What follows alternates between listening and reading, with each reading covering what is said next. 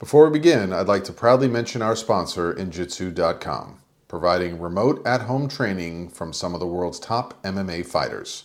These classes are not pre-recorded.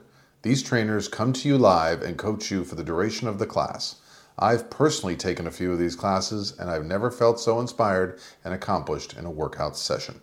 They'll leave you both on the floor in exhaustion, but wanting more. There are still slots available for online classes, so head over to injitsu.com/RichardListens to get your first class free. That's INJITSU.com/RichardListens. I'll see you there. I'm a big fan of MMA sports. It's rough and elegant at the same time. I think my number one fear of stepping into a ring like that would be protecting my teeth. Luckily, the guys over at Impact Dental Designs have created an amazing mouthguard that is state-of-the-art. These mouthguards are currently being used by some of the best MMA fighters, but even better, they can be tailored to any sport. Football, hockey, boxing, soccer, the list is endless.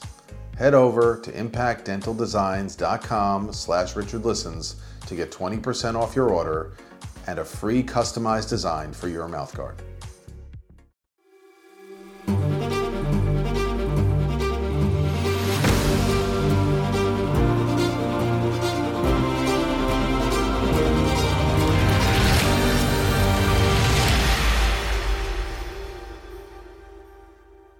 Hey everybody, and thank you for joining me. This is Richard Listens, and this is the Richard Listens Show. I'm grateful for all the wonderful contributions and guests we've been having lately. Thank you again to all my subscribers, for all of you who've been signing up for email lists, signing up on our Patreon.com page to support the show, patreon.com/Richard Listens, Instagram @Richard Listens. Please tweet at me, Instagram, Facebook, sign up, subscribe, and listen. Please take the time, send this to 2 friends that you think might like the show. Without further ado, I'm going to be inviting on shortly my guest today, Mr. Paul Shirley. Continue following your passion. I mean, clearly all the work with Writer's Block, the ability to help people express themselves and come together through writing. Maybe you didn't have this passion, or maybe it was just bubbling up when you were entering your 30s. I'm not sure exactly when you can tell us when it really fully took off for you from being a hobby into, deciding you wanted to become an author. So to continue that and to continue following it in all the ways that it guides you, it's inspiring. And I regularly refer my clients to go to Writer's Block. And when people talk to me, it's not the only gig in town, but it's an amazing opportunity, and the fact that Paul is using his gift, put himself out there, and I think it's $7 a class. $10 now. What Richard's referring to is I run this, we're now a nonprofit. Writing community / organization that meets 3 nights a week to give people a place to get writing done, mostly because writing's very lonely, and I think it helps to be around other people who are doing that, not only for the process of the writing itself, but also just to commiserate afterward and understand that there are other people like you in the world. Talk about productivity, accountability, structure, all of those things, because writing is such a loosey-goosey, ephemeral pastime or activity. It's nice to have some people who are expecting you to show up, so then you feel obligated to get something done, as opposed to if you're just sitting in your house thinking, I should be writing, but I'm not actually going to. I have, in the last 5 years or so, really made the connection between my basketball career and my writing career, in that people tend to assume, I think, with basketball players especially, but also probably with football and baseball players, that they had some natural gift and that's why they got good at it. However, if I talk to you about a figure skater or a gymnast, you'd be like, oh yeah, they practice for 6 hours a day and that's how they got good. It turns out that basketball is a lot like that. It's just that we tend to think of basketball players as naturally athletic or gifted. So I've been kind of hammering this idea that, I got good at basketball because I put in a lot of time, as did everyone who got good at it. And writing's the exact same way. You create this routine, this discipline, and you do it over and over and over again. And that's how you become, quote unquote, talented. There is no just I'm a good writer or I'm a good basketball player. It's always a product of a bunch of work. And when I think back about, some texts which we all have to read in high school and some which got me excited about reading probably in early college years, from Hemingway to Kerouac and On the Road and that kind of stuff. It was always about this, they weren't sitting at a desk. They were connecting with their friends and going on journeys. Mm-hmm. So the idea, especially from the kind of things that come to me and are struggling with connection for whatever reason, the fact that they can go and explore their creativity and also connect to someone else and learn how to get feedback. Yeah, I do think people tend to view writing as a solitary activity, which on its face it might be, but like you're saying, most writers have led rich, full lives where they have spent a lot of time around other people, in part because that opens up their eyes to new perspectives and all of that, but also because it reminds you of how people behave. If you're writing a screenplay, fiction, whatever you're writing, you need to know how people behave so as to accurately capture that. And I think sometimes people get so cloistered away from the world that they forget, oh yeah, I need to be around some people who are talking so I can write about people who are talking. I think what's tricky is that when you get to certain levels, so in basketball, for example, you probably don't want to let on how hard you're working, because that in your mind takes away from the majesty of it a little bit. So I think in sports, especially because we look at our athletes as cool a lot of the time, we want to think of them as he just, it's almost as if he's a wizard. He just walks out there and does this thing. We don't really want to think about how much work went into that, because in some ways that takes away from it. It also, and this is the dark side of it, I think people don't want to be faced with, if I actually had worked at this, maybe I would have been good at it too. They want to believe that it is some sort of God-given talent as opposed to working really hard. I mean, as you can imagine, I've heard so many times in my life, people will say it directly to me. Man, if I had your height, I would have done X, Y, or Z. And usually I'll just back them away. What kind of reaction does that evoke from you, Paul? Usually I'm like, no, actually you wouldn't. But were there moments early, clearly, were people pushing you towards basketball or volleyball or? So I played baseball as a kid, and basketball happened because of a rebellion against my father, actually. So he would take my brothers and I and sort of train us in the backyard, play baseball. And I found basketball as a way to kind of get away from something like myself. And when I started playing at age 12 or 13, you would never have pegged me as a future NBA basketball player. In fact, my first driver's license in Kansas, you could get a learner's permit at 14. So I was going into my freshman year of high school. My driver's license, I was 5'11" and weighed 120 pounds. I was the point guard on our basketball team. And so, in fact, fell in love with basketball as a point guard, as someone who actually could use my lack of size against people, right? I could be clever on the court, kind of wind my way around people. So it was only later that I grew and then was able to take advantage of that size as I got to be 18, 20 years. I never had that 7-inch summer, which was probably fortuitous in that I was able to maintain a lot of those point guard-like skills. I could still shoot, handle ball, sorts of things. If you see me in the wild, I'm 6'9" and I weigh 230 pounds. You might think you would retroactively fit it. You'd be like, well, yeah, that guy maybe played in the NBA. But in truth, there are lots and lots of guys who are 6'9" out in the world. What people also forget is that when you get to those levels, it gets really, really competitive. Everyone knows at that level, what's at stake and what's on line here. It's not we're 6'9", we should just play in the NBA. That's not quite how it goes. Really good when I was in college. So that definitely increased my chances. I benefited from playing guys who were going to be in the NBA and from playing in a league that had lots of players who were in the NBA. So did that influence your choices? Yeah. When I left high school, I had this, I think it's interesting how wise we are at young ages. I think you we don't give kids very much credit for how much foresight they probably have. But I could tell, like, I understand this a lot better than most people. And I think when I grow into my body and when I start to put things together, that I will have a chance to be a pro, right? Now, I didn't tell anybody that because I grew up in a town of 700 people in Kansas. You don't say those if you grow up in a town of 700 people in Kansas.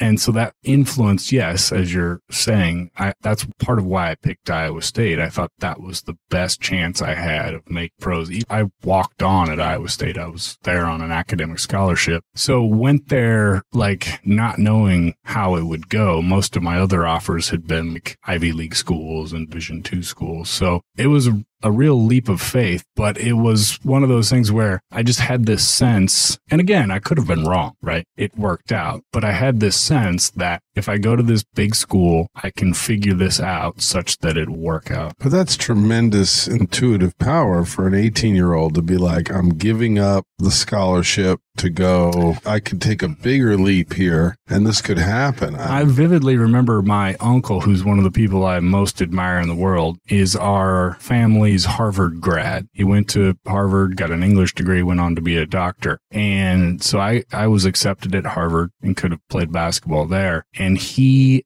mild-mannered man that he is, just lit me up over the phone one night because he's like, you're going to turn this down to go to Iowa State, of all places. And I don't even know if I could articulate it at the time, but I was sort of going with my gut that, like, I want to push this basketball thing as hard as I can. And if I fail at it, at least I will know I gave it a shot at the best that I could try. I have this great fear of regret. So I would not want to look back at the end of my life and say, if I had just put the energy into that, then I could have done this. Whereas I think some people look at it and I think that is viewed as positive by our society. So I lucked out. The opposite of that is, like, I don't want to have failed. I don't want to have tried really hard at anything because I can always keep in the back of my mind, well, if I had just tried, then I might have succeeded. I had my first coach at Iowa State was Tim Floyd. And I remember one day at practice, he just went after a guy named Kelvin Cato, who went on to play in the NBA for a long time, but who was kind of limited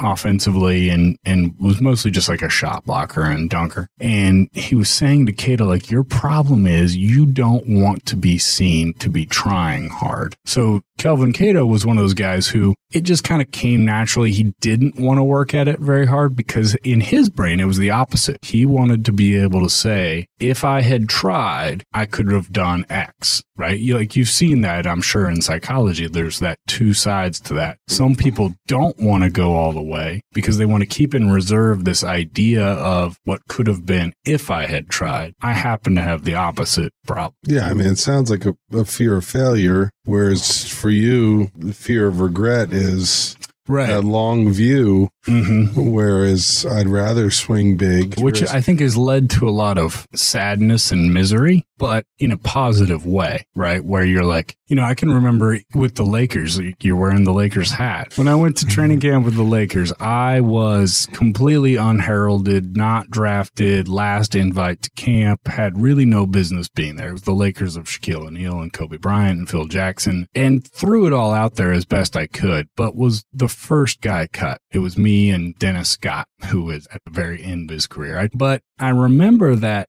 feeling of just abject failure when I went back to the hotel after getting cut by the Lakers, even though it wasn't a surprise. Like it wasn't like I was killing everybody in practice. It would have been a real leap of faith for them to keep me around. But there is that sense of like, I did everything I could and I wasn't even close, which leads to some pretty extreme sadness, right? But I think that is cathartic in its way, right? Like you've hit that bottom because there's nothing else I could have done. So did it push you back into basketball or did it push you? Yeah, I think it was a great trainer for how life works in that you fail over and over again. And eventually there's some little green shoots where you start to see like, oh, well, it worked because I tried really hard in this whatever circumstance. And if I just keep doing that over and over and over, it will probably go okay. So it speaks to the importance of failing. Some people, like just to get a tryout with the Lakers would be a dream. Right. Yeah. So I think it depends on your context, right? So for me, I could perceive that as failure because I felt like I can do this. I'm not there yet, but I'm not quite there. So I do a fair bit of public speaking and had an agent for a while. When I first started doing these talks, I would talk about failure as a great teacher, right? And loved that because I love that subject. I think it's so important to be able to talk about how to fail, how to pick yourself up after it, how to like move through this, which is a thing I've just done over and over in my life. But that agent said, like, well, look, we can't pitch a speech with the word failure in it, which was frustrating because I was like, I think that's important. So in the end, I have fired that guy. And now I'm starting to get back to, I do want to talk. I love talking about failing and how it's a great teacher and how recovering from that, learning how to recover from it is really the best skill you can have in any of these sort of pursuits, whether that's writing or entrepreneurship or sports. So my career ended when I was 32 or 33. And my first book had come out when I was, 29 or something like that, in the middle of my career. I had continued to write and had plans to write after my career. I didn't quite know how that would work. So I spent like 3 years on a novel that was very much based on my own life and would work on it, hard sometimes, not so hard other times. Ended up sending that to my then literary agent. He took it out to some publishers. They all said no. He said, I don't know what more we can do with this. I said, well, I'll self-publish this. So I sent it off to an editor and she wrote back. And I remember vividly, I had moved to LA. I was in a coffee shop on Venice Boulevard when I got her note, which said, Paul, unfortunately, this is neither a memoir nor a novel. It doesn't have a place. It's not quite good enough. And it hit me in the way that these things do. When you kind of know deep down, like this thing isn't quite right. Whatever I'm working on, it just isn't quite good enough. So I was in tears in this coffee shop. And that was one of those moments where I had failed. And part of the reason I had failed was because I wasn't working hard enough at it. It seems like everyone these days is trying new workout systems. Some people go to the gym, others may run, but I've recently discovered a great in-home method that is absolutely amazing. I'm taking Injitsu classes online where I'm being trained and pushed in real time by top MMA fighters straight from the octagon. Injitsu.com provides real-time classes so you can get a top-notch workout from the comfort of your own home. These classes are absolutely going to sell out. So head over to injitsu.com/RichardListens to get your first class for free. That's injitsu.com/RichardListens. Protecting your child's teeth is important in any sport. That's why Impact Dental Designs has put so much thought into their state-of-the-art mouth guards, protecting athletes in youth sports all the way up to advanced MMA fighters and champions. And the best part is you can customize your own design for your own creative and fun mouthguard. So head over to impactdentaldesigns.com/RichardListens. And if you purchase now, you get a free customized design and 20% off your order. So that was my little come to Jesus meeting with myself, or my dark side, like they talk about in screenwriting, right? Like the dark night of the soul. So that was when it hit me, like, you know what? The problem here is I haven't committed. I haven't gone all in on setting up my life so that I can put out books. And since then, I've gotten really rigid about, I write for 1 hour a day. You've probably seen me at Aharon's coffee shop. That's right. You switch coffee shops. This was part of your... I move around from coffee shop to coffee shop. And I try to, and sometimes this gets screwed up by like book 2 or something, but I write for 1 hour, 6 days a week before I turn on my phone. And it is amazing the output that I've managed in whatever it's been 3 or 4 years since then. I've gotten this book that you are talking about is out in the world. The 4th draft of another book is in the works now. The 3rd draft of yet another book is already done. Wow. So it just works to continue to now, with that said, I don't know that any of these are going to work out, right? Like, who knows if these books are going to be good, but I can tell you that I've thrown it all at the wall. There's not a lot left in the tank. So you're kind of trusting your process and what allows your mind to not be distracted by media and other things. No, it's very structured in that I will work on a book or a draft for 3 months at a time. So I moved Stories I Tell on Dates out the door. And then the next move was, now I need to go back and finish the third draft of this young adult novel that I'm working. But I'm only going to allow myself 3 months because I've found that that's about my personal attention span before I start to kind of work in reverse and screw things up. And then I'm able to let something else simmer in the back of my head. It's all about that routine and the rigidity and the deadline of knowing, like, what I love about it. And it goes back to what I found about basketball, which was, if you can say, I'm going to go to the court every day for an hour, when you'll appreciate this about the psychology of it, you are making a deal with your brain that you're only going to work out with an hour. I think a lot of times people screw up because some days they'll work out for 2 hours, some days it's a half an hour, and then your brain never quite knows when you're about to be done. So you don't know how to just throw it all out there. It's the same with writing. I will cut myself off at an hour no matter where I am because I've made that deal with myself. When I start, look, Paul, you only have to do it for an hour. And then that makes it easier to start, but I have to keep that deal with myself in the same way that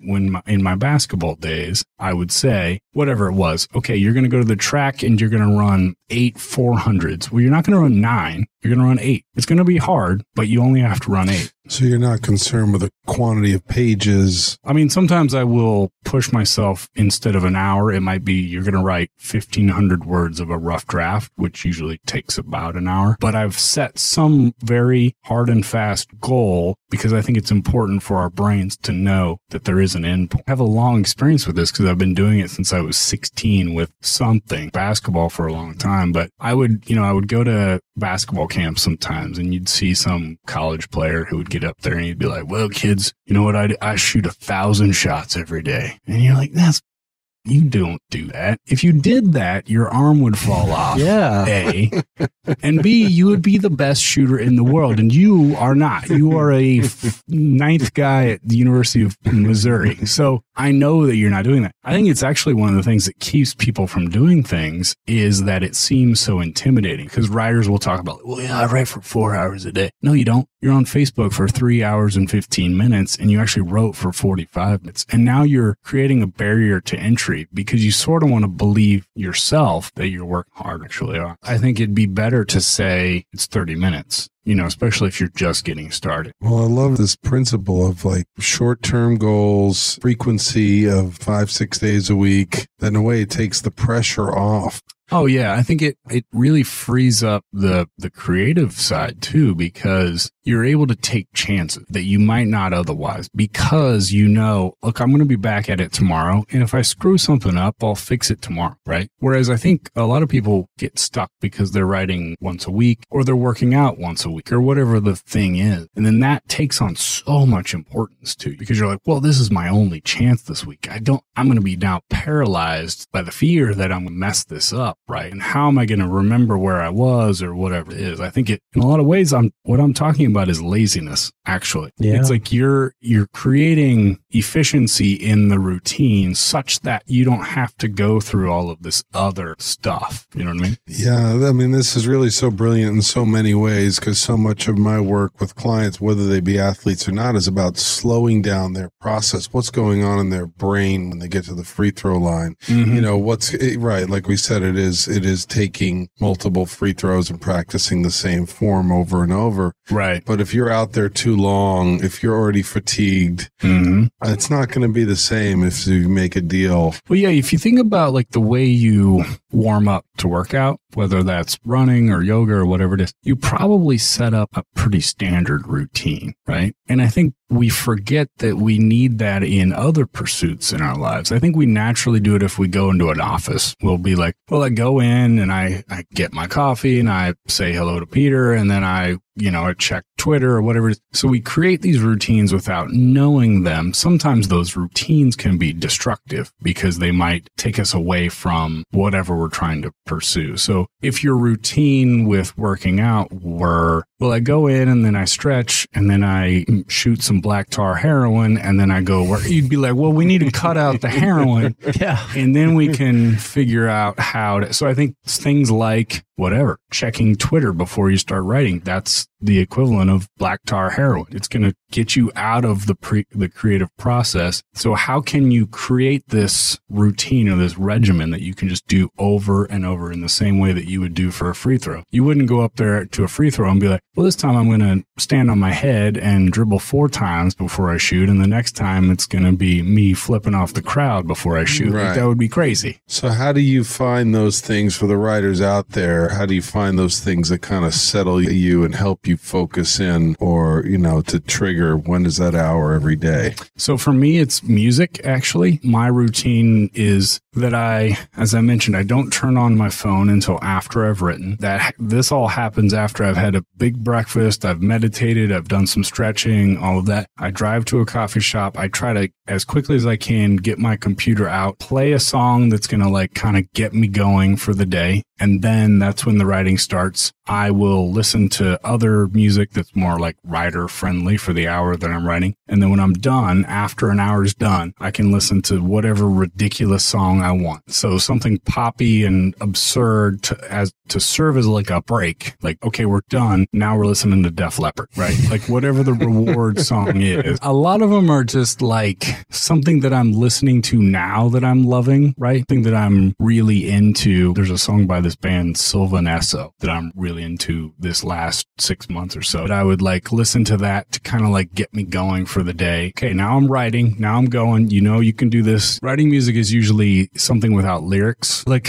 post-rock, like Explosions in the Sky, that sort of thing. I find that lyrics kind of screw up the wordsmithery. I think fiction has a longer lifespan just because I pretty much have squeezed the lemon dry on stories from my own life. So it's nice to be able to write things that aren't necessarily true to my exact existence, although there's, of course, a lot of truth in fiction. I'm sort of tired of my own life at this point. I've written enough about it. What made you decide to write a book about stories you tell on dates? It came about fairly organically in that I noticed that when I was on dates, I had these stories that I would kind of find my way to. We all have certain stories that define who we are. I've been on a lot of dates because I've lived in a lot of places and I've been single for a long time. I've kind of studied this without necessarily knowing I was studying it. And at first I was a little angry with myself because it seemed like I was going into material, but I think it's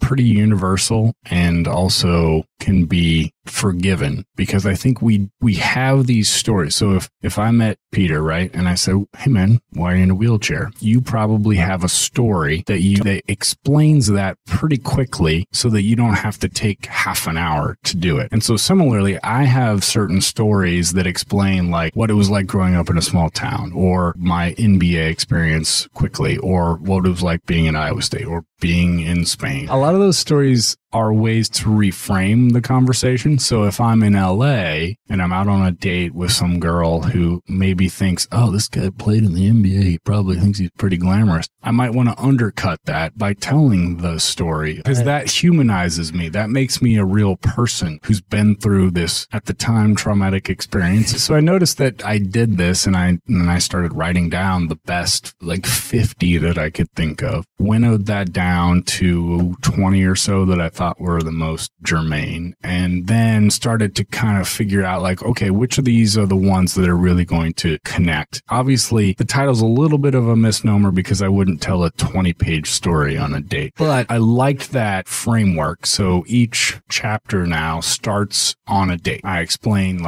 how did I meet this girl in Russia? How did we come to be on this date? And now why would I tell her a particular story? Then I go back and tell the story, and then I come back and explain what happened with the date. The third rail, as it were, that I think helps make the book work is that it also serves as a sort of quest for love. I figured out at about age 27 that I'd not really had an adult girlfriend. So the chapters are in chronological order of me going on dates where I'm kind of increasingly looking for a special someone. And it ends on something of a happy note. I think it was tough for my parents. I guess it did not occur to me because I've been writing so much material about my life in the world. And I've spent a lot of my life growing up in front of other people, mostly on basketball courts, but also in writing. It was surprising to me that my parents were taken aback by how open I was, because they're true and they humanize me and they allow other people to relate to me, which is the greatest purpose I think you can go for in writing, is I'm going to allow someone else to connect to an experience I've had. But I think my parents, who definitely grew up in a different time, but also just have a different outlook on how you should talk about your life, didn't necessarily love that. My mom actually does some public speaking, and she will say that she has her own story of that day, right? Like she has her own perspective, which I've not actually ever heard, but it's interesting to think about how, right, I had this experience with my mom teaching sex ed, but she had an experience where she's teaching her son's class sex ed and she knows everyone in the room. It's a town of 700 people. So she has her own perspective on that story. So maybe she'll write a book someday. When I would tell that story, when I was like 20, I was telling that story around my mom. And when I would tell it, I remembered it as a banana. And my mom stopped me one time and she's like, Paul, no, that's not what happened. And I thought, oh, I've made this worse in my head. Like you do. Like, you know, you tend to make things more traumatic. You were so traumatized. Yeah. And she's like, no, I used my whole forearm. And I was like, oh, that's way worse. I actually made it better in my brain. Thank you all for tuning in. I appreciate it. Please. Thank you all for tuning in. I appreciate it. Please, if you can, check out my Patreon page.com, patreon.com/Richard Listens, or Instagram, Richard Listens. You get the theme. We appreciate all your support and interest. We're now up on iTunes, Spotify. If you're interested in therapy, teletherapy, any kind of consultation, please don't hesitate to reach out to me through my website, richardlistens.com. I'm happy to help and support in any way through any kind of strain, support, or isolation you are going through. We are here to alleviate strain and suffering. Thank you all for tuning in. I'm Richard Listens, and I'm out. I'm a big fan of MMA sports. It's rough and elegant at the same time. I think my number one fear of stepping into a ring like that would be protecting my teeth. Luckily, the guys over at Impact Dental Designs have created an amazing mouthguard that is state-of-the-art. These mouthguards are currently being used by some of the best MMA fighters, but even better, they can be tailored to any sport.